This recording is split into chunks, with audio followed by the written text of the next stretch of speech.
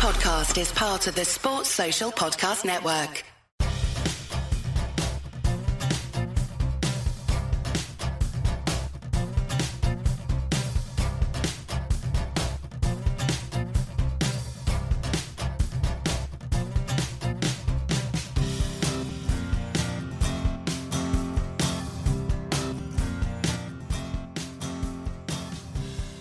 Welcome back to the Love Tennis podcast with me, James Gray of iNews.co.uk and the iNewspaper. As always, I'm joined by George Belshaw, the tennis writer, and our in-house tennis coach, Calvin Betton. George, how are you?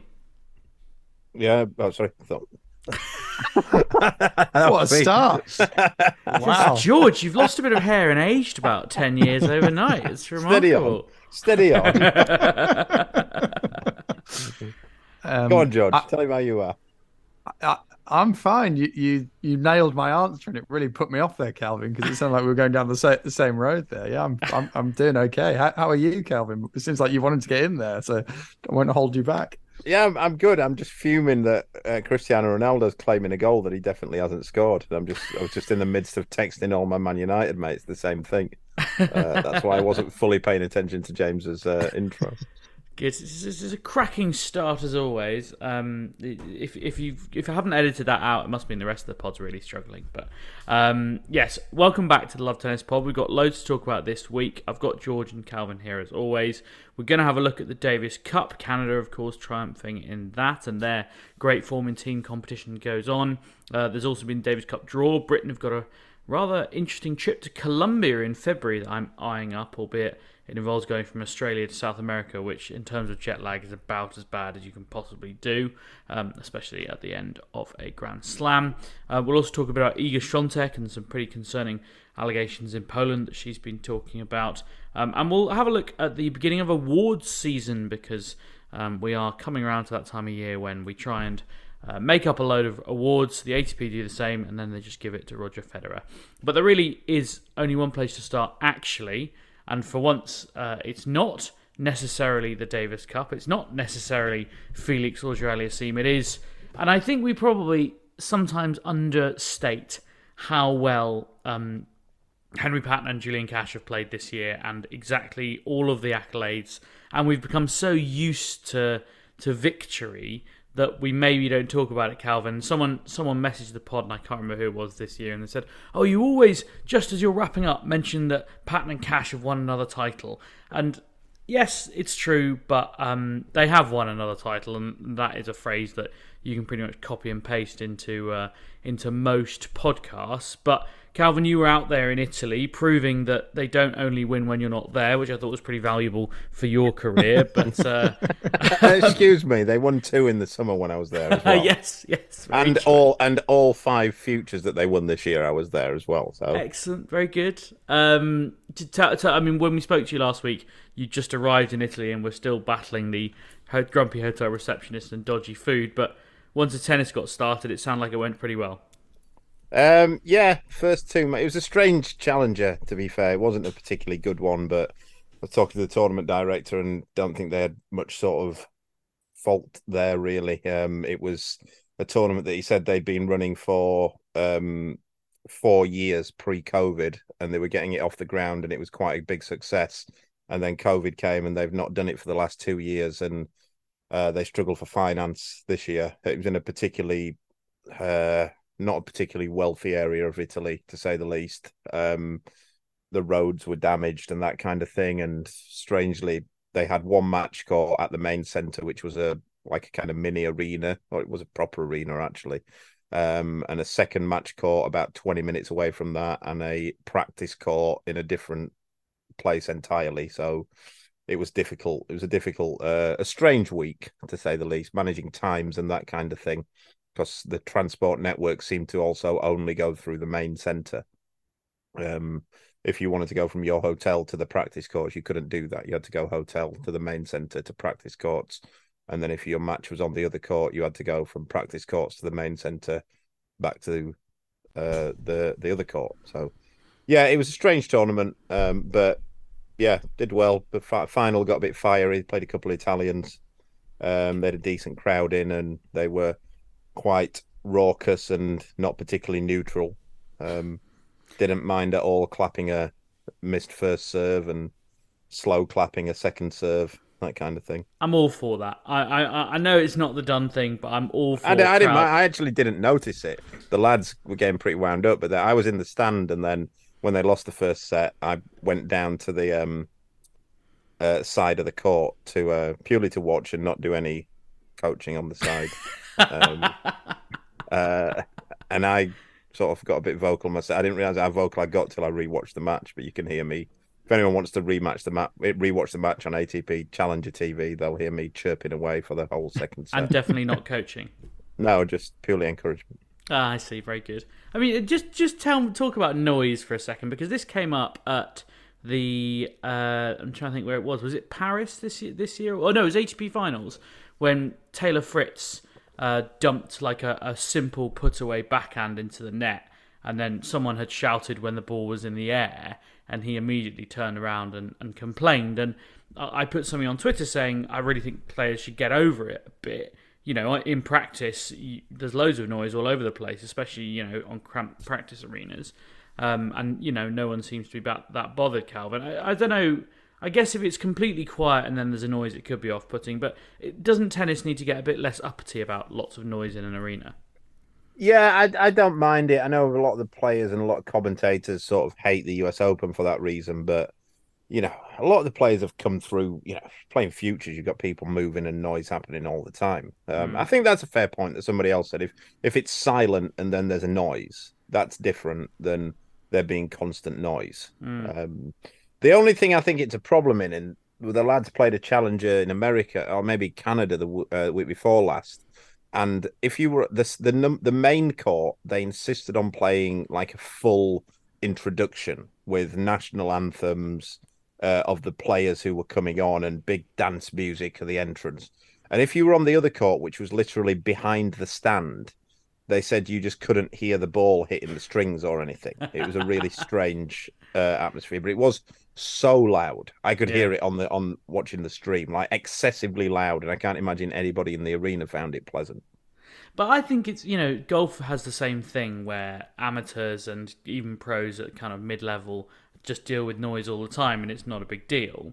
But I kind of love it when, you know, when they're playing Ryder Cup, for example, and someone gets on a tee and says, yeah, bring the noise, like I'll hit through the noise. And I think it does prove that the noise is not the problem, it's the kind of sudden reaction to the noise, George.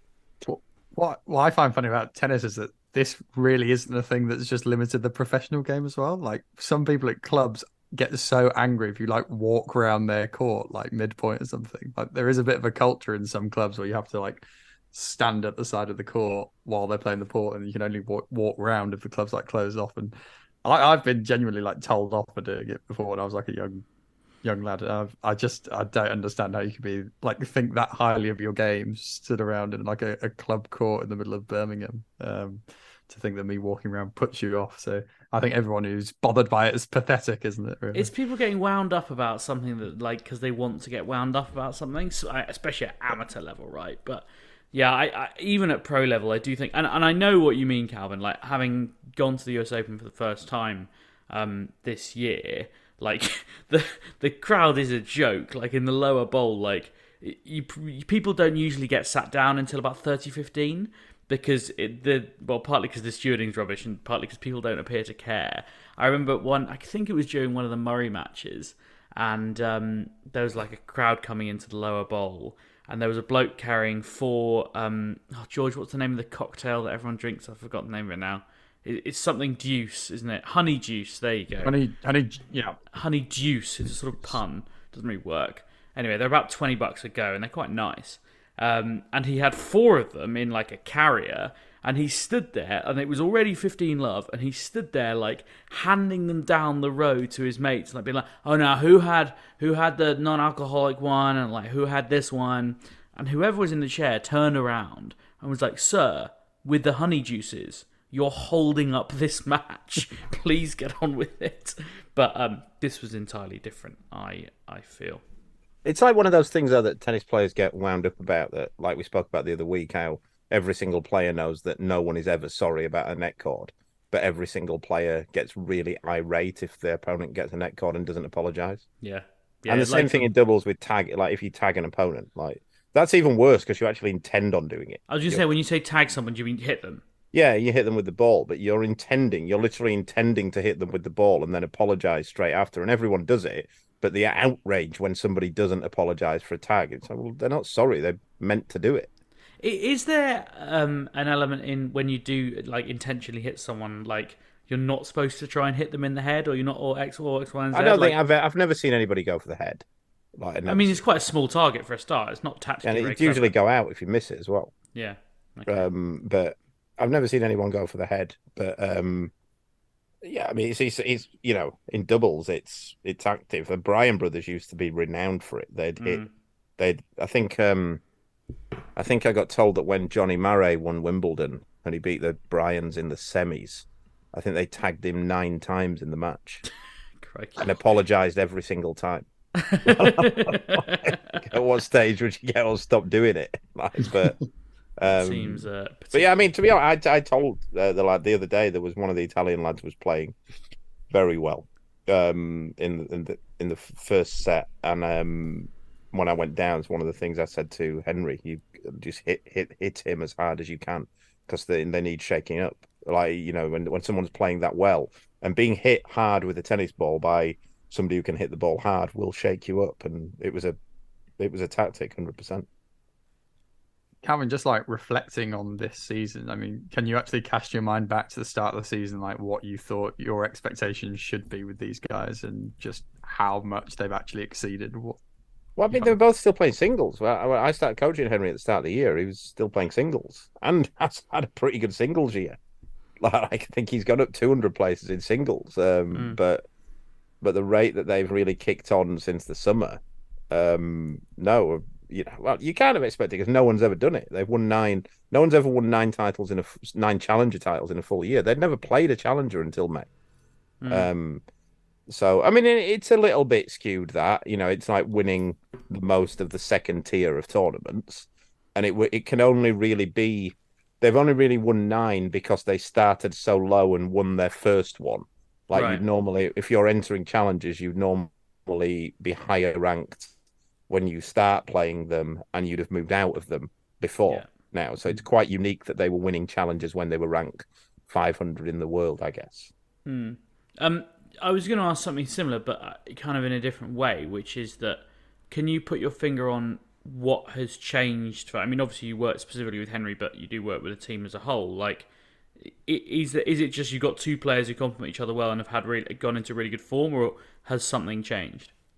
I think it's been a perfect storm, really, in that regard, in that they got a good run of tournaments at Nottingham in terms of the futures tournaments, the 25Ks, where they had some sort of favourable draws that allowed them to get a nice introduction and get to know each other as a pair and that kind of thing at the start, and then got a nice run with that. And then that run, because they won all of those, they then got, you know, just, I'm not wishing to take anything away from the lads because they've been phenomenal. Their achievement is unprecedented, but just, you know, nice draws at good times have helped, and you always need that. If you look at any player who comes through singles or doubles, they get some nice draws. And, you know, I know the first one they played was Surbiton, and in the first round they played a couple of singles players, Stefan Kozlov and Denis Kudla, and Kozlov was injured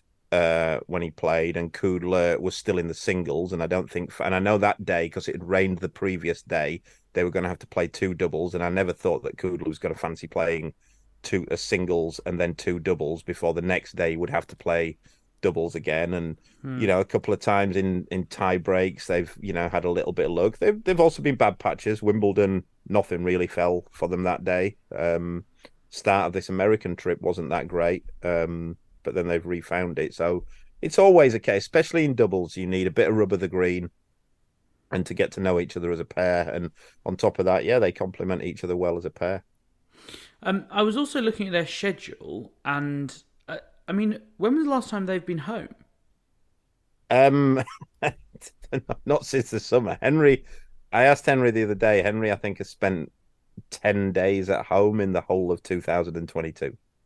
Good lord. Yeah, because he was in America. I mean, his girlfriend's American, so he tends to go to America a fair bit anyway. Right. He plays a lot of tournaments there, and if he's got a week off, generally, or a couple of weeks off, he'll at the start of the year he went to America, but they've pretty much played all the way through. Yeah, I mean they've been in America for 4 months, and then I think they're in Portugal this week for the last tournament of the year, and then they've got a week off where they'll go home, and then we start pre-season, which will be in London for 2 weeks. Then it's Christmas.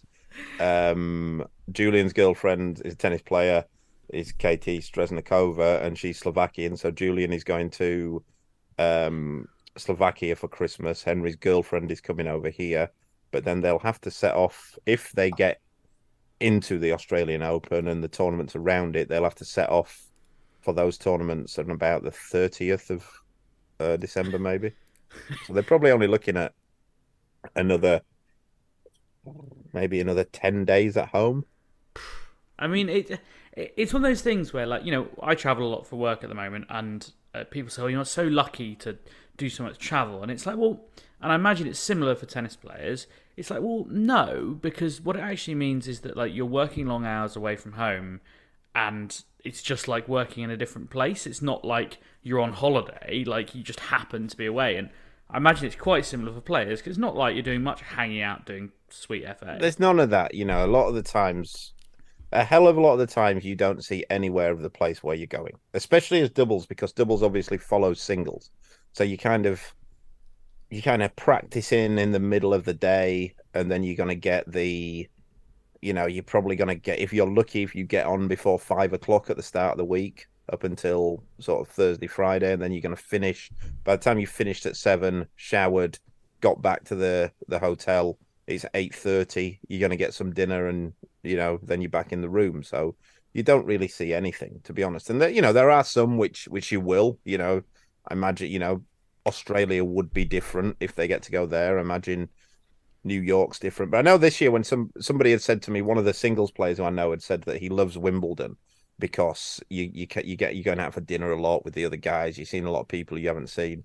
I didn't experience any of that this year with the doubles play. With the doubles, I was eating Nando's takeaway in my hotel room at 10 o'clock every night, because by the time you'd left, you were basically getting, the only practice you could get as a doubles pair was when all the singles players had practiced and gone on. So you were looking at kind of a 5:30 to 7:30 type of practice slot.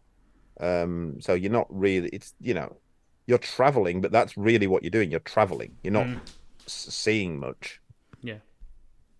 In terms of like Australia in the season beyond, what is the ranking cut off, and what does the sort of ranking they're at now actually change, if anything? Because I know a lot of the tour events are quite low ranking for doubles to get in, because you also have singles players kicking around in smaller draws. It's not an exact science. Basically, to get it, the slams, the average, or what would usually get you in, not the average, what would usually get you in is a combined ranking of 140. So 70 each if you're a pair, or 60 and an 80 or something like that. So 140 combined ranking would generally get you in the slams. So they're at the minute, they're 150 with this tournament to go. I think final or maybe semi would get them into 140 combined. But obviously they're intending on winning it. It's different this week. It's on clay. They haven't played. I don't think either of them have even played. They've definitely not played doubles on clay all year. I don't think either of them have played on clay at all in about 2.5 years. But yeah, so that's for the Australian Open, for the slams. But again, this is the strange thing about doubles, is that, and any tennis really, you're more likely to get in the slams because it's a bigger draw. So then when it comes to the 250s, that then depends how many there are in a week. If you've got 3 250s, you're probably looking at 45 combined. No, not combined, 45 each, sorry. So 90 combined. For the Masters, which is a bigger draw, it's a 32 draw, you're probably looking at about 60 combined, I'd say. I mean, it's not easy. No, a bit more. Sorry, I'm going wrong there. You're probably looking at 120 combined. Yeah, 120, 110 ish combined. So presumably the feeling at the moment is punting on Australia, and I mean presumably there's a bit of a challenger circuit pre-Australian Open if they could. Yeah, there is, but there's also some 250s. I think they're hoping to get in 250s. There's one in India, which is probably going to be the cut will be slightly lower than Australia. Ideally, what they want to do is to go to Australia. I think there's 2 weeks of there's two 250s in a row. Yeah, Adelaide, and they're both in Adelaide as well. Yeah, but I think there's also one in Auckland. Yeah, I think. But the feeling is that India will be the weakest. So I think the broad plan is to go to India, then the second one in Adelaide, and then Aussie Open. But it's difficult. It gets difficult now because then, even if they get in the Aussie Open, and unless they can have a real, win 3 or 4 matches there, they're probably still looking at going back to challengers for at least a couple of weeks. Yeah. Because of how the rankings work. Because of the entry, because your entry ranking is like 6 weeks before the tournament, right? So there's a kind of lag on your big pickup in ranking. But also, you see a lot of guys like in challenges, especially in Europe, you get a lot of guys who are ranked 70, 65, 60 playing the challengers because they're not getting into much else. Well, it's nothing if not exciting, Calvin. It's you must take some credit, and also huge credit to Henry and Julian because they've done a great job, and it's been fun for us having a very a little bit of a dog in the fight and watching their story, and when they're Australian Open champions, hopefully they'll give us the first big podcast interview. That'd be ideal. Are they off to Saudi Arabia as well then? The offer hasn't come in yet. But the price of flights to Australia at the minute, they might have to. The morals might have to go out the window just to afford those because they're not cheap. Yeah, it's especially going out once you wait until the 7th, because I've been looking at Australian flight prices recently a lot, and basically once you get past the 6th or 7th of January, there's just this huge drop off in price, and it gets a lot easier, and you can do it for 1,500 quid return. But anything around Christmas and New Year just massively penalises you. The problem is that the problem is if you know you're going, you can get them. The problem is at the minute they don't know if they're going. Yeah, and that's that. So they're looking at the prices all the time and thinking they could do with something, but that they won't. They'll know at the end of this week. That's the thing, or they'll have a clue, and then they'll have to make. If they're not definitely in there, they're going to have to make a decision whether to take a punt on it.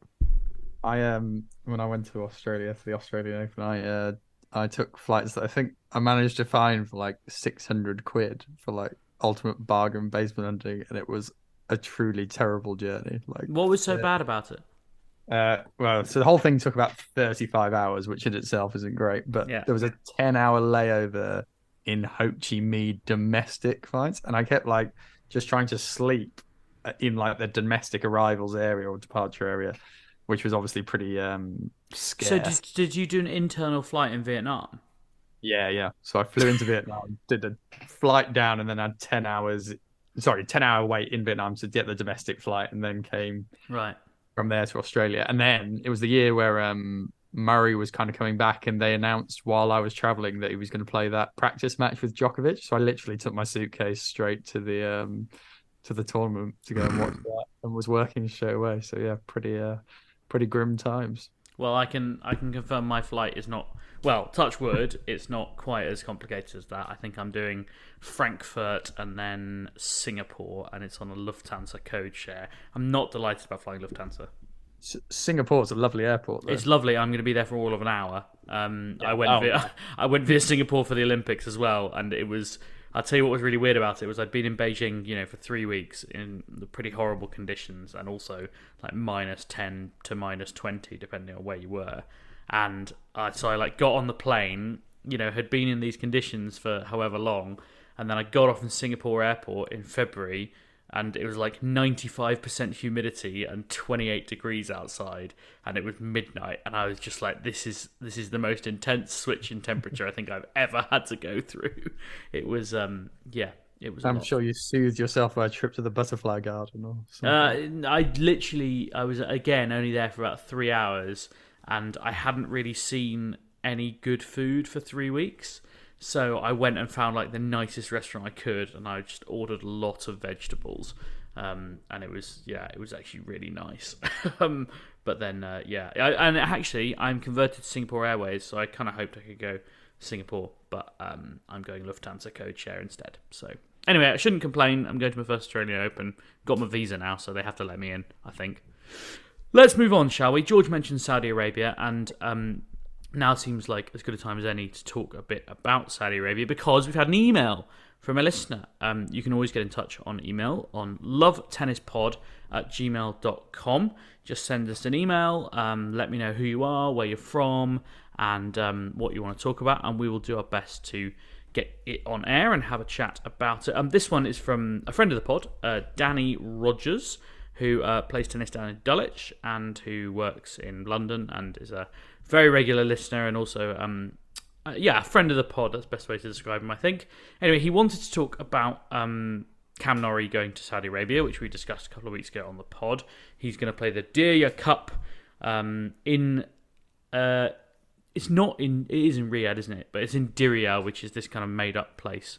Anyway, the point is, he's getting paid an awful lot of money to go and play in what has been described as a sports-washing jamboree. Danny says, Calvin's response was that Norrie was accepting money from a corrupt regime, whereas Russian players, being private contractors, have nothing to do with the regime with which we as a country have issues. Whereas I agree that Norrie is indeed being unethical and accepting the Saudi dollar, I'm not sure it's fair to say that there's no ethical consideration in allowing Russian players to compete at a Grand Slam. After all, by allowing them to play, the AELTC and the LTA, the All England club that is, would be effectively giving Russian citizens quite a large amount of prize money, even to compete in the first round, and yet British businesses are currently told to boycott any business dealings or dealings with wealthy Russian citizens because of the war in Ukraine. Therefore, there is a similarity in the All England striking such commercial deal with a Russian star player. Surely am I right in saying that these players are Russian citizens, such as Medvedev, Rublev, Khachanov? They are. It's an interesting ethical question, and I'm sure one that will continue to run. Calvin, what do you think? Are they completely different situations in your eyes? I think they are completely different because there's as is it Danny? Danny, yeah. Yeah, as Danny pointed out that basically the UK stopped all big Russian money taking anything out of the UK, but they stopped the oligarch. They froze the assets of the oligarchs. That was different because they were directly linked to Putin. That was a specific reason. If you were a Russian person working in Britain, your money wasn't withheld. And if you were a self-employed person working in Britain, which is what the tennis players would have been, their money wasn't that was perfectly fine. You could work as a Russian in Britain during that time. There was nothing to stop you doing that. It was specifically the oligarchs' money and the assets were frozen. On top of that, again, we come to it that the tennis players they didn't have any direct links to Putin, and they were mostly, well, as far as we know, they were all opposed to what Putin was doing. And they also said that they would play without taking any prize money and still weren't allowed to play. Whereas Cam Norrie, and again, I feel a bit bad at this because I don't know. It's the only time I've ever criticised Cam Norrie, and I do like Cam, and I like everything about him, but I think this is an error of judgment. Basically, this is completely different because he's just choosing. The Russian players had no choice, whereas Cam is just choosing to take money off a despot, brutal regime, and that is what he is doing. Yeah, I think that's the important delineation to make as well. And I had to do it a lot. I mentioned being in Beijing for the Olympics, and the Chinese Communist Party and the Chinese regime is committing human rights abuses left, right, and centre. It's an incredibly corrupt regime and an incredibly brutal one. And I don't think the Olympics should have been there at all. But it's very important when you're talking about this and when you're thinking about it to kind of delineate the Chinese regime from the Chinese people. And sometimes actions that you make against a state and a government will inadvertently, as a consequence, hurt the people who are governed by that state or regime. But when it comes to the way we think about it, the way we talk about it, if there are ways of helping those people or, working with those people or giving those people the basic rights that they deserve, such as the right to work or the right to do business, then, and you can do that without benefiting the state, then I think we should. Now, George, I think the point that you wanted to make was that the kind of taxation point, right? That the money that would have been paid to the Russian players, albeit that they would have donated it to charity, they say would have still have been taxed in Russia or would have been eligible to be taxed in Russia? Well, I mean, to be honest, I was more asking the question. I was just trying to get into the headspace of Wimbledon. As Calvin pointed out, though, I imagine a few of the Russian lads are based in Monte Carlo, so probably aren't paying any tax, full stop. But I was thinking a little further down the food chain probably might have been the case that it would go through that. But I personally found it very interesting to hear how players are paid at tournaments from Calvin, which not to bore you all with it, we had quite a monotonous discussion around. You say it's monotonous. I found it interesting, but I fear others might find it less. I mean, to sum it up, Calvin, basically, you sort of, once you've lost or if you win the tournament, you go in and sort of agree how much you're getting paid. Is that right? Yeah, I mean, I'm not. Basically, what happens, I know this is what happens at Wimbledon, and I assume it's the same as what happens at all the ATP events, is that you have basically, when you have your rackets restrung, for example, that goes through the tournament. So you hand your rackets and you take them back. They keep a record on how many rackets you've had restrung or customized through the people there, and they take that out of your prize money. If you've had any code violations or that kind of thing, that comes out of your prize money. So once you're out, you have to go to the referee and basically sign off on the prize money that you should be receiving. Say, like, I've had 25 rackets restrung this week, and I've had 2 code violations. I would find it quite amusing if like, Nick Kyrgios went out first round, but had 8 code violations along the way, and went along to the referee's office, and they went, actually, you owe us a bit of cash in, Nick. You can't have 8 code violations. You can only have 3. Oh, that's true. You're out of the tournament then. So, it wouldn't surprise me if that has occurred. But I don't think there would have been any problem. And I'll say also on that as well, I don't think any of us would have any problems with any Saudi Arabian people coming to work and take money in Britain. And that's the differentiation. They're completely different, and this is specifically taking money from despot, horrid regimes and being a member, like you said, James, being a part of the people who they rule over. George.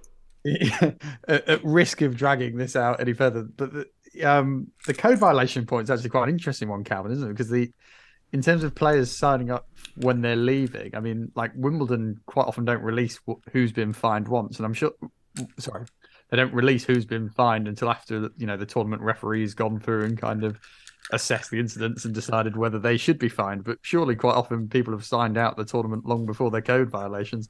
Are they then just chased up for final bits of cash like when they leave? I don't know. I assume they know already before they're released. But they sit on them for ages, don't they? But you get a few incidents that happen when players like leaving tour. I'm thinking of like Mladenovic here the other year when she was fined £10,000 because of a row over booking a cab out of Wimbledon when she'd been eliminated. That fine presumably came after she'd signed out of the tournament. Right, maybe, yeah. I'm not sure now that. I assume, and I mean, we're basically getting into some quite complicated banking here, but I assume it's like a pre-authorization.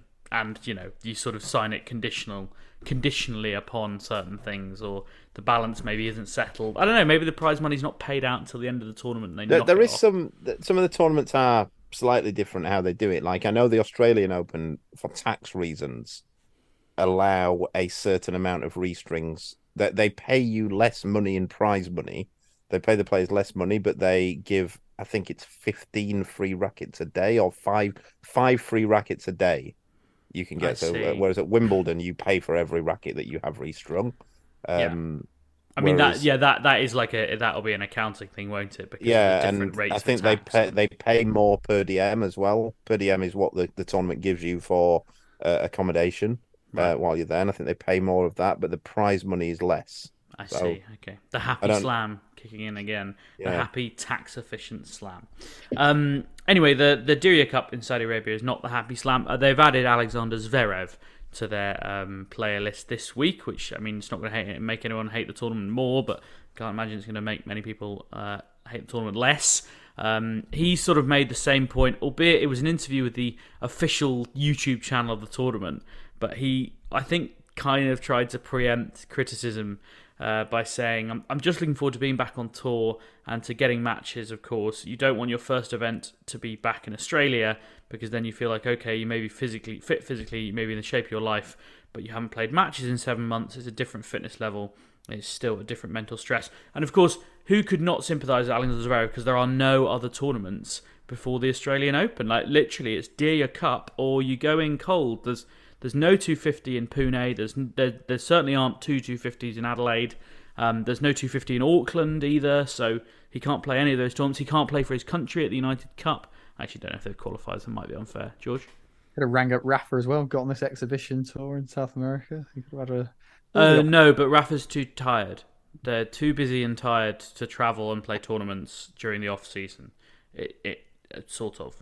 We'll come on to that later.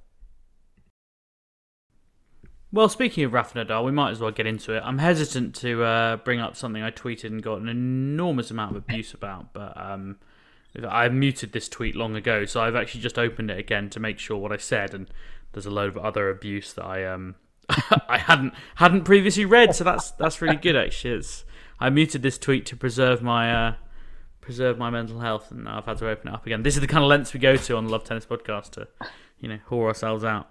I tweeted thus: tennis players, i.e. tennis players are saying, the season's too long, we're exhausted, we can't possibly play all these different tournaments. Also tennis players, we're going on a 2-week exhibition tour during the off-season.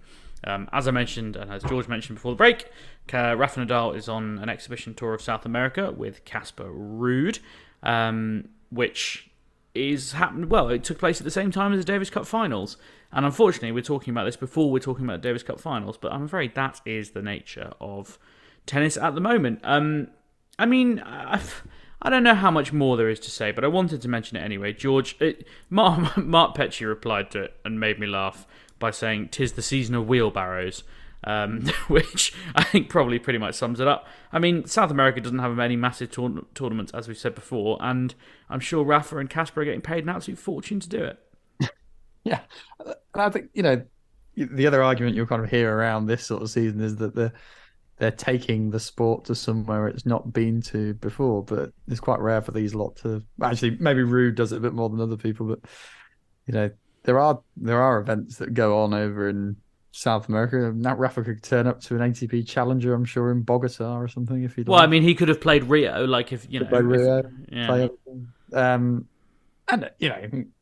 he has done in the past, I suppose. But yeah, I don't know. It's obviously very hypocritical. I don't particularly blame them for going off and doing this sort of big event. They're not going to some terrible murderous society and taking money from a regime, and they are at the end of the day trying to make a buck or whatever, so that's up to them. But yeah, it does really invalidate this whole pertinent and fair discussion, I think, around the calendar quite often. And I'm not saying an exhibition is as physically demanding as a tour event or whatever, and I'm sure they can be a little bit more relaxed about it, but it doesn't really give credence to serious calendar system issues, as we've again talked about in previous weeks. Also, I realised that one of the reasons that tweet attracted quite so many what's the word?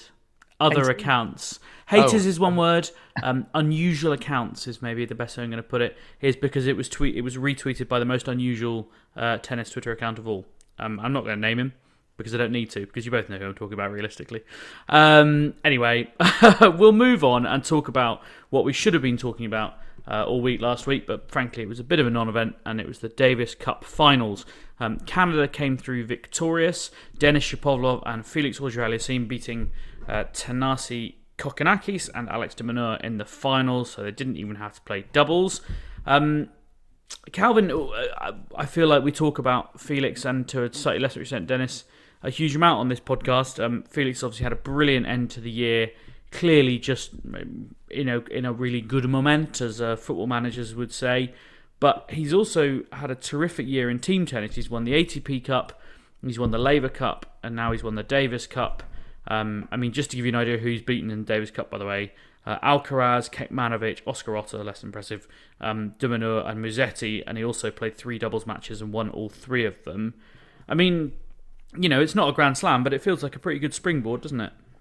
Yeah, he's been pivotal in all those wins as well. It's not like he's just sort of, been scouring, hovering around. He beat Djokovic in Laver Cup. And the ATP Cup, by the way, he beat Zverev, Norrie, and Bautista Agut, which is pretty handy. He's a brilliant tennis player. I just really hope he can make the next step now and start racking up the slams. It's there for him if he can put his mind to it, and if he can make the minor improvements he needs, then he's going to be winning more than one, I would say. There's the old cliche in football that you either do want the international break to come or you don't want the international break to come. And I kind of get the feeling Felix would really rather a slam was happening next week rather than going into the off season. Now, I mean, how hard is it to kind of keep that momentum going through the off season, Calvin? Do you kind of have to completely separate it, or are you trying to? Would you keep with Julian and Henry next year? How will you be trying to foster that form going into next season when you have a bit of a break? Well, he's only given them 1 week off, mostly. Yeah, it's a strange one, I mean, in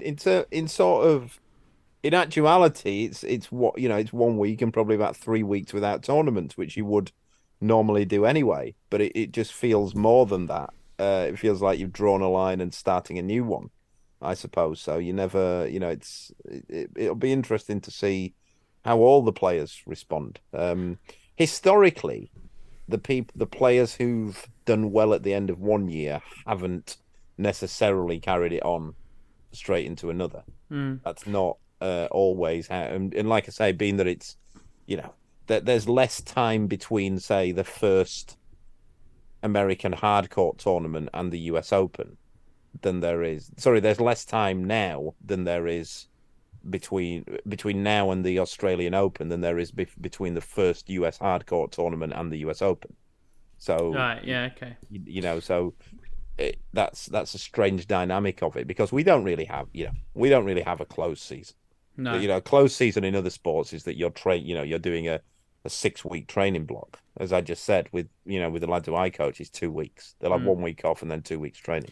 I think this might have been something that you told me, Calvin, but someone's saying that there are quite a few players on tour who actually have a sort of pre-season, quote unquote, after the Australian Open and take a couple of weeks off and then do a block ahead of the Sunshine Swing. Is that right? Yeah. I've known that happen. A couple of the British players do that. I think Evo tends to do a bit of that. Because there's a bigger gap. Yeah, but you do still sort of call this the closed season just because there's nothing to play in. Yeah. You don't have any options other than if you're doing exhibitions, then. But it is interesting because if you look at it, I mean, the Australian Open is on, I think, the 16th of January. Like, we've kind of, because we've not had a normal Australian Open for 3 years, I'd kind of forgotten that if you did take an off-season, at this time of year, you sort of have to start up again, like, next week, because it's, most top players want 6 weeks before a slam, at least. I mean, if you think about 6 weeks before Wimbledon, I guess Wimbledon's a bad example, but as you say, Calvin, 6 weeks before the US Open, you're already into your hardcourt tournaments. You're pretty much starting there. So it is quite a condensed run to the Australian Open. So I imagine a decent number of players might look at it. If that was what they were doing and they thought, well, a good way to start that is going to South America and play some exhibitions, then fine, but it's obviously not necessarily the reality. I'm not going to get dragged into that again. George, talk to me about Felix and Denis, and they've both played really well for their country over the years. I mean, probably the first that anybody heard of Denis Shapovalov in Britain was when he got DQ'd from a Davis Cup match for pinging a ball into an umpire's face. Was that against Kyle Edmund? Have I got that right? It was, yeah. But since then, he has more than rehabilitated. Well, he's still quite angry, but he's not done that in a while. So it's got better, and he's had some brilliant results on the court, under the Canadian flag. Yeah, I mean, I'd say Shapovalov's become a bit of a forgotten man in many ways this year. It feels to me like, at the start of the year, we were really probably hoping we'd have both of them in the top 10. I can't actually remember where Denis is ranked now. I imagine still just about top 20 would be my guess. I think 18, I think. So it's not been such a bad season that it's been catastrophic. But he's a guy who's so talented and got so many great weapons. It's just making these final steps is difficult. And I like to think that the two of them will push each other on, and that was always the dynamic I was kind of hoping for with these two, because it's nice when you have two guys from the same country being quite high up, pushing each other. But Dennis has to do some catching up. I think Felix is really starting to turn the corner. I hope anyway. We've said that a few times before about players, and it's totally not materialised. But I'm feeling quite good about Felix all of a sudden. Yeah, Felix. I'm the same, George. Felix, I think, is close. Dennis, I've got serious doubts about. Just in terms of the season he's had, I think he's got a lot of growing up to do. Like just emotionally and mentally. Like you hear him talk sometimes, and like that nonsense about his girlfriend not being able to practice at Queen's when there was no actual reason why she should have been able to practice at Queen's. He was sort of came across like a bit like a spoiled child there. And I also at Wimbledon this year, I might have been sat outside at the restaurant in a particularly non-busy time of the day, and he came and sat on the next table to me and was having a conversation on the phone, and I might have overheard him talking about. It seemed he was talking about his coaching situation or lack thereof, and his tennis, and it didn't fill me with confidence that he's ready to make a step to being a serious tennis player. The sort of things he was saying. I won't go into what he was saying, but yeah, it's not really. If I was coaching a player, it wouldn't have been what I would be wanting them to be saying. I think if we're looking at his year as well, I mean, he started the year pretty strong. Like if you looked at him and Felix actually did okay as well, but they obviously won that ATP Cup together, and then he played, beat Zverev really comfortably at the Australian Open and had that kind of 5-set thriller with Nadal that he actually probably should have won that day. Really, like he was playing good enough stuff to win that match, and Rafa was looking pretty wounded. And then it kind of nosedived from there, and I do hope that there'll be a spring back to him, because he's one of my favourite players to watch by a long way. In terms of what he's got that kind of backhand, jumping backhand, deep defensive backhand on a one hand. I've always but you say that though, George. You say that about that backhand. That backhand is crap. Yeah, but right? It's like it but looks it's pretty flashy. and fun, isn't it? It's flashy, yeah. But it's brilliant. I'm not saying Brilliant it's a great when he shot, misses. He makes one and misses 7. Like, but it's fun. This is Calvin Killjoy here. It's still fun, he's isn't not it? going to win. He's not going to win. He's not going to win proper matches with that backhand. It's nonsense. It's an absolute nonsense. It is fun, if nothing else. Fun for his opponents. 3 points all over the shop. Give him a high backhand, he'll go for that rubbish jump backhand that he thinks is great. It's actually interesting because I think I was talking to someone. I'm trying to remember who I was talking to, but telling me about like a game plan against players like Dennis, and they and funnily enough, the backhand didn't really come up. I think there are quite a lot of other ways to beat him. Like I think there are lots of players out there who aren't scared of Denis Shapovalov, and when you combine that with what we've talked about his kind of mental weaknesses, or not weakness is the wrong word, but he's not the coolest of characters in the world. I don't think even he would necessarily say that he is. I think when you combine those things, it makes matches 5% harder to win. When the guy on the other side of the net is going, well, I think I should probably be winning this match. Like it gives you less. Yeah.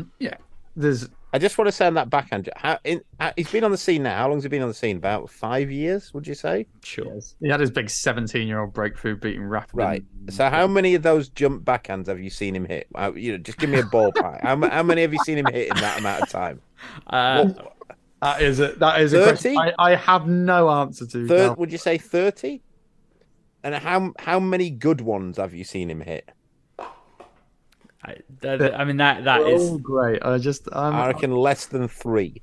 I love this random maths of shots I've apparently seen. But that's indicative of it. It's like James said. No, I tell you what the players think. Right? They think he's flashy and he'll beat himself.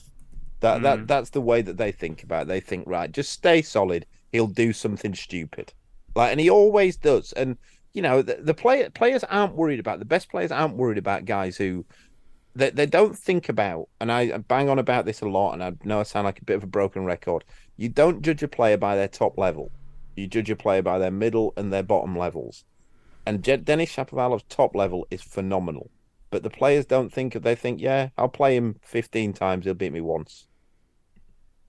Will anyone be able to change that in him? Because if you've got Well, this is what I was saying. What I overheard him saying to either a prospective coach or a psychologist, or I don't think he was a psychologist. He wouldn't have been doing it so openly. But whoever he was talking to, when I overheard him, then my thinking is that he doesn't think that is something that needs changing. And Jamie Delgado wasn't there and not there for very long, and I'm reasonably sure that was a personality clash, if nothing else.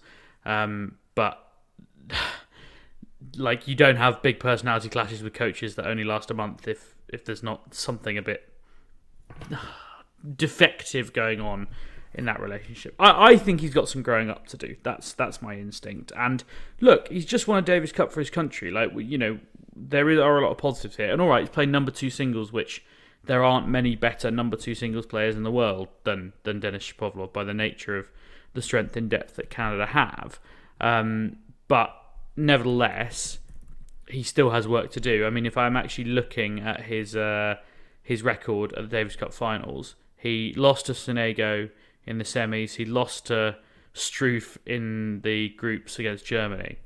Like, they're both matches that someone like Denis Shapovalov should probably be winning. And he played well and beat Kokkinakis in the final, at least.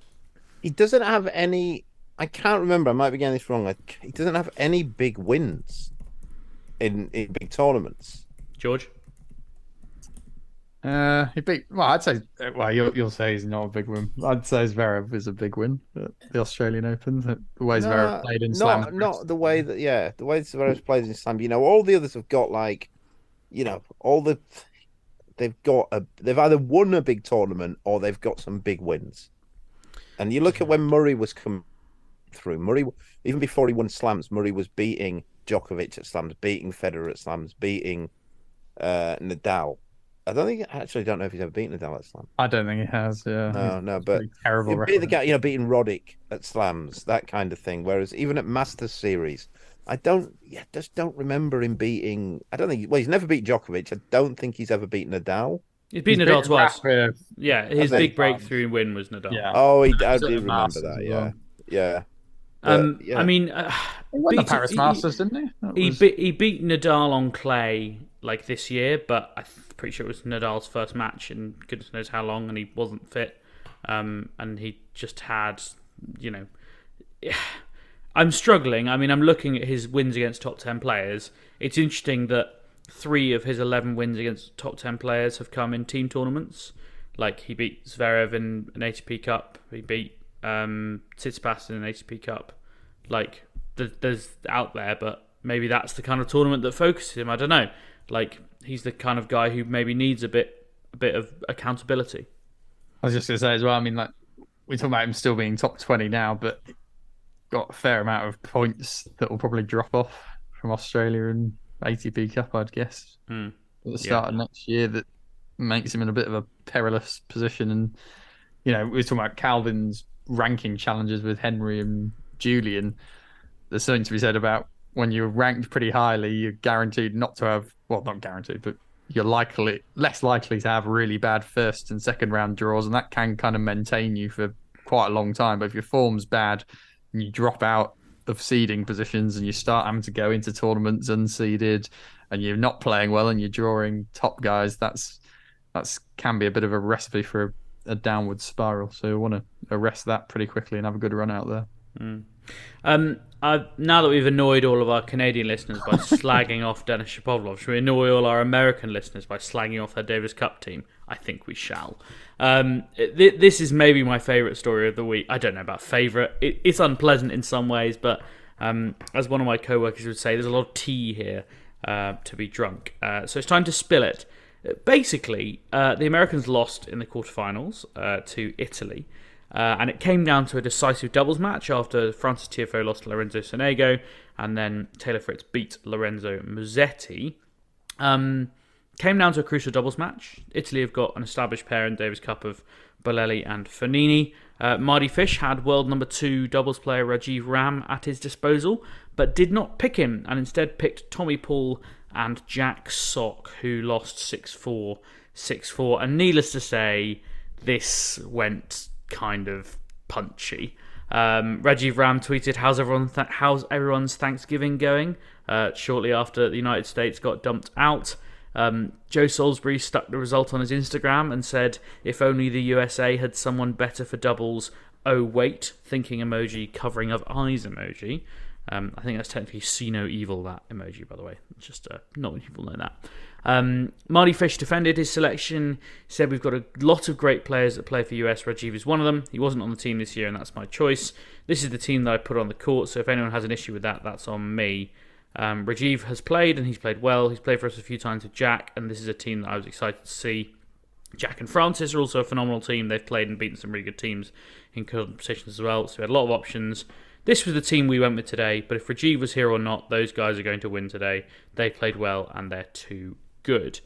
I mean, Calvin, you coach a good doubles team, and one day they may be subject to these kind of selection decisions. Who knows? But I mean, tennis is a results business, and if you pick a team and they lose, you're going to get some flack for it. My understanding is that it was Jack Sock who chose his doubles partner. That is the feeling within the players, and I think that's pretty well sourced. And it was his decision. I think Mardy Fisher's I don't know how much Mardy Fish backed it, but I think that might have been, well, obviously he did back it, but he's either covering it up or he entirely agreed with it. It was an absolutely rotten decision, an absolute shocker. And Mardy Fish coming out, that's just waffle that he's come out with at the end. You've got to own it. If you want to pick that team, that's fair enough. Pick whoever you want, or give the backing for whoever you want. But you've got to come out and go, we picked the wrong team. Coming out with, if Rajiv would have been here, then they'd have won anyway. That's just absolute nonsense. You've got someone as good as Rajiv Ram playing, somebody in a pairing who just won 2 matches, and played. They beat Murray and Salisbury. Apart from anything else, Tommy Paul's not that good a doubles player. Yeah, I mean that was the biggest thing for me. Is like I like Tommy Paul. I think he's a good player, and he's got some nice hands and stuff. But he's not a great doubles player, is he? Yeah, but I don't know. They've had a shocker all around. They've had an absolute shocker all around. There's 2. Also, I look at that team, and I say no offense intended, but I am really offending them all. It's not full of highly intelligent individuals. The team and the captaincy is not like somebody you'd think, they're going to make good calls. I'm going to put some Tommy Paul tweets out there because kid got fired up on Twitter. For play to him. He said, one of them was, it's cool to see people who will never be Davis Cup captains pretending to be Davis Cup captains on Twitter. Hashtag tweeting from your parents' basement. He also, in one tweet that he's now deleted, he said, you obviously didn't have tennis TV in your parents' basement during Glasgow. Doubles number 1 or 100. He struggles against singles players ranked 1 to 8,000 singles or doubles, which is pretty darn punchy. I think that backs up what I just said about not having anyone of great intelligence in there. Also, being Davis Cup captain isn't a meritocracy. Well, it's like let's making out that it's something that Mardy Fish has earned over a long period of managing his way up. He's done that because he used to have a big serve. Like that's the only reason he's Davis Cup captain. Yeah, it's a funny job, isn't it? George, I know you love beef. I do love the beef. I think Ram guys said they only took 4 rather than 5 players as well. I think that's as weird as anything. Like, why not just? You'd still take the guy just in case, wouldn't you? If you've got kind of the squad to play. Well, I tell you that I was thinking about this the other day, and I don't know Rajiv very well, but I've spoken to him a few times, and I got a bit of a feel for him. And if you look at the group they've got, Taylor Fritz, Francis Tiafoe, Tommy Paul, Jack Sock, and I think Calvin will back this up. Rajiv is quite a different person from those guys. Yeah, Rajiv would have, as I just said, from what I just said, Rajiv would have tripled the intelligence on that squad. But he's also a different character. Like, not only necessarily a different caliber of man, but a different character. Like, some people like this young American group. Some people don't. Like, they're entitled to their opinion, obviously. Rajiv is quite a reserved guy. Like, I know when they were put together, him and Joe Salisbury, and funny enough, I spoke to Henry and Julian about this. Louis said to them, one of you's got to be kind of the hype man on this team and the guy to pick us up when we're down. And Louis said to Rajiv, we kind of need you to be that guy. And it was difficult because, like, neither of them are naturally that kind of person. And I think Louis said something similar to your guys, Calvin. But I can see how, George, you say you might as well take the fifth guy. I don't know. I mean, clearly these guys don't like Rajiv Ram, full stop. Yeah, well, I mean, that's fair enough. But if you're a captain of a team and you've got a guy ranked number 3 in one of the disciplines and you've got a space in your squad, to not take that guy, who I don't think is necessarily the bad guy in this situation without knowing the ins and outs of it, is a big call. And to be honest, the sort of call, if it was as Calvin put across, a meritocracy, that you fall on your sword for when you get wrong, because he's got this badly wrong, Fish, in my opinion. He's a far superior doubles player to Tommy Paul, and him and Sock should be one of the best doubles teams out there comfortably. I mean, that's a team that can win you the Davis Cup versus not winning it. There's two things I'd say about it. Is that the first one is that who do you think the Italians would have rather faced? And I'm pretty certain they'd rather face Tommy Paul on the Juice side and Jack Sock. No one wants to play Jack Sock. Jack Sock, I think Jack Sock's an idiot, but he's a phenomenal doubles player. But he would play. But I think again, he won't have necessarily thought that Tommy Paul's a better player than Rajiv Ram. He'll just want to take his mates, and that's how Jack Sock's mentality is. But secondly, again, I'll say it again. I sort of said it earlier, but with all that, with Fish and the players and Tommy Paul saying what he said at the end there, look, you've got to own it. If you make a call like that and you don't get the job done, you've got to own it, and you've got to go, yeah, we thought this was the right call, but in hindsight, we should have played Rajiv. You can't be going, oh, we'd have lost anyway. He wouldn't have made any difference. And everybody knows that Rajiv struggles against singles players when he plays them. Like, does he? I'm not worried. He didn't struggle that much against Andy Murray, did he? And there aren't many better singles players than Andy Murray. Yeah, I think it's funny, isn't it? Because that captaincy role, like, you get so kind of wrapped up in, like, right, this is the decision we're making, and we're really gonna back this to the hilt, that when you then do lose, it's very difficult to switch that mindset. However, I think it's weird and misguided that Mardy Fish came out and tried to sort of take responsibility for the defeat by saying, it's my decision and I'm owning it, but then not say the decision was wrong. But I suppose if you've got to work with those players, you've got to work. If Jack Sock has led that decision and, has been backed in that decision by his teammates, and then the captain has gone, yeah, all right, I'm with you. I see what you're saying, let's do this. And then you've got to captain them again.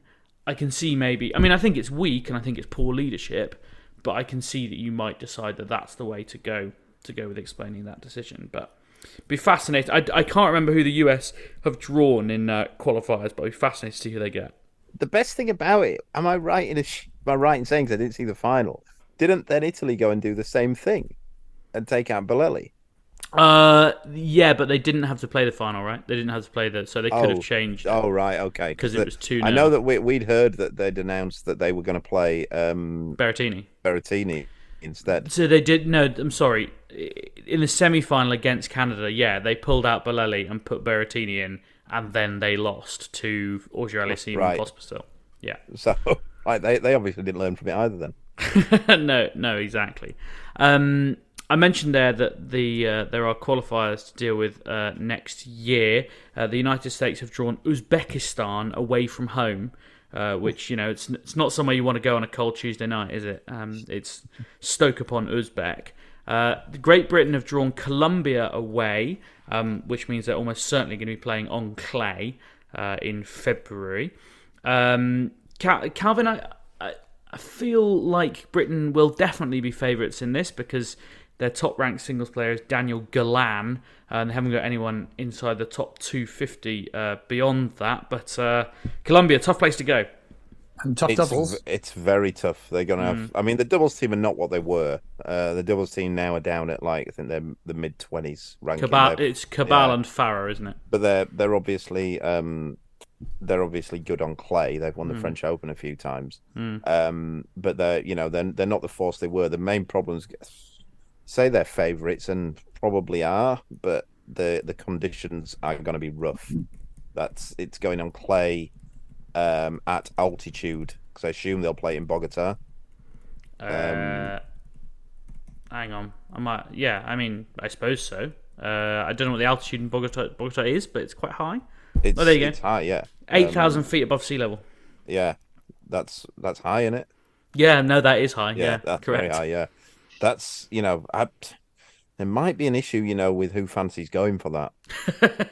Yeah, it'll be like it's straight a week after the Australian Open. Yeah.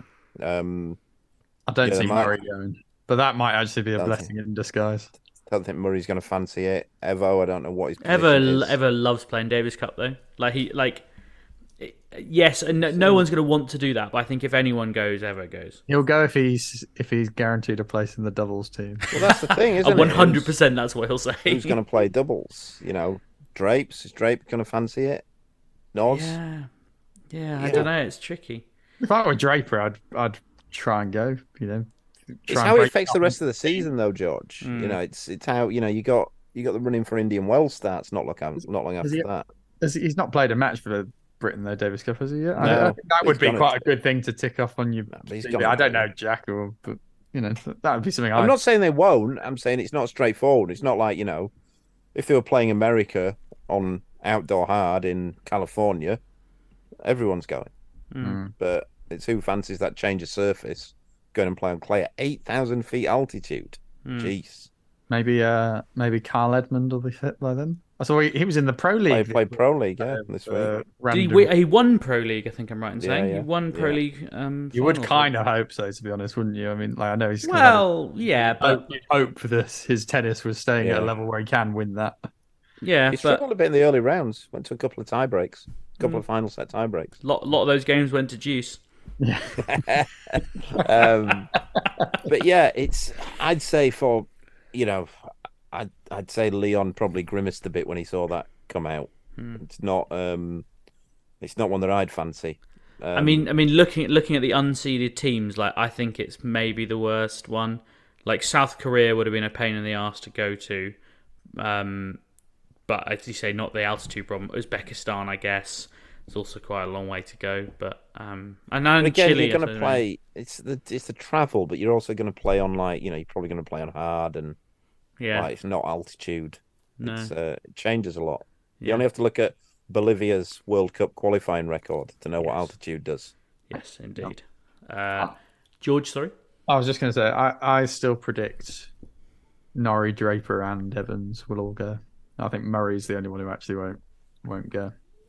They won't all go. They won't all go because one of them's not going to play, and no one's going to fancy going there if they're not playing.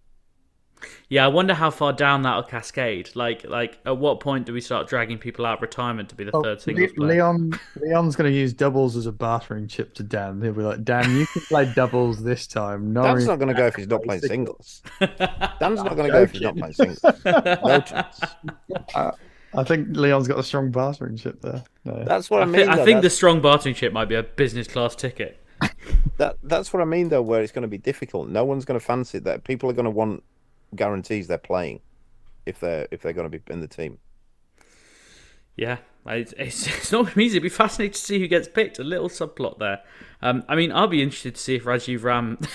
Can you imagine if Mardy Fish gives Rajiv Ram a call, the day after the Australian Open final and says, "Oh, mate, do you fancy Uzbekistan next week? Yeah, be all right." I cannot imagine. It's will you guarantee a play? Can't do that, mate. Got to pick the team the night before, yeah?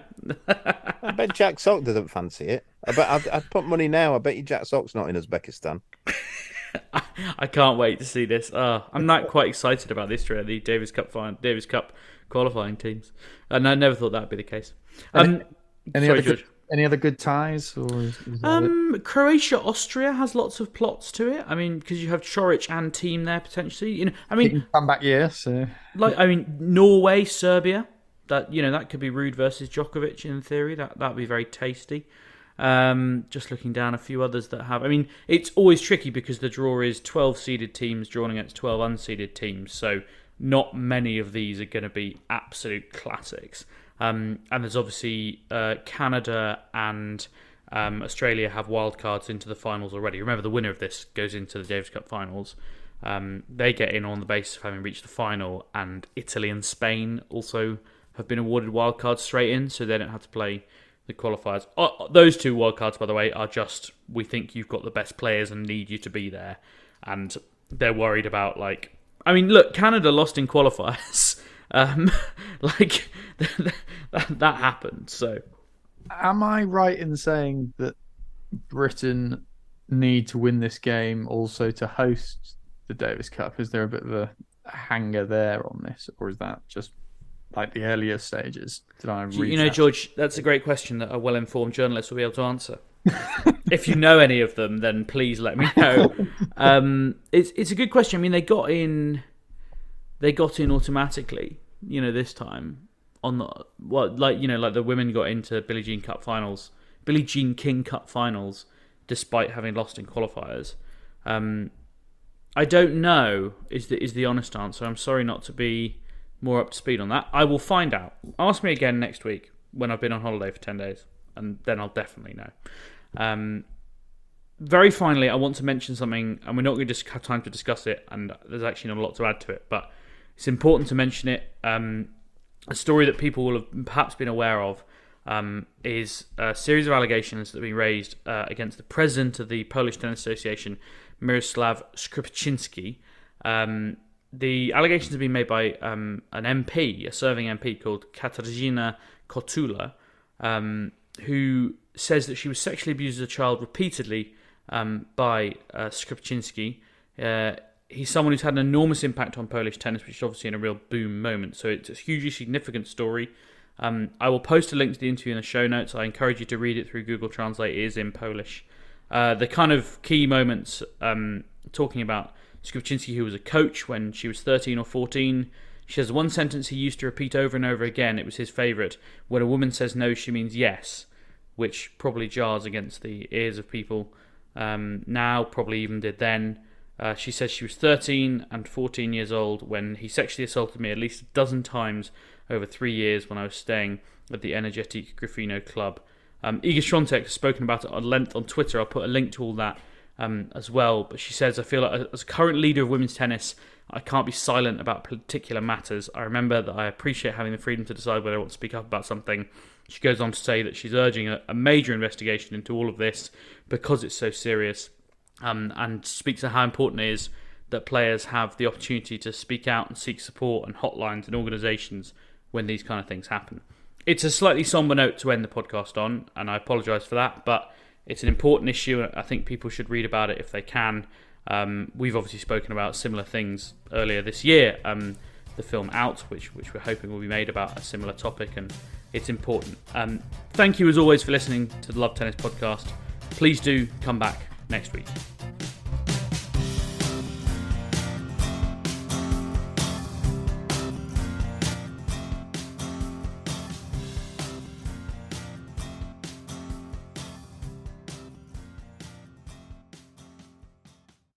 Sports Social Podcast Network.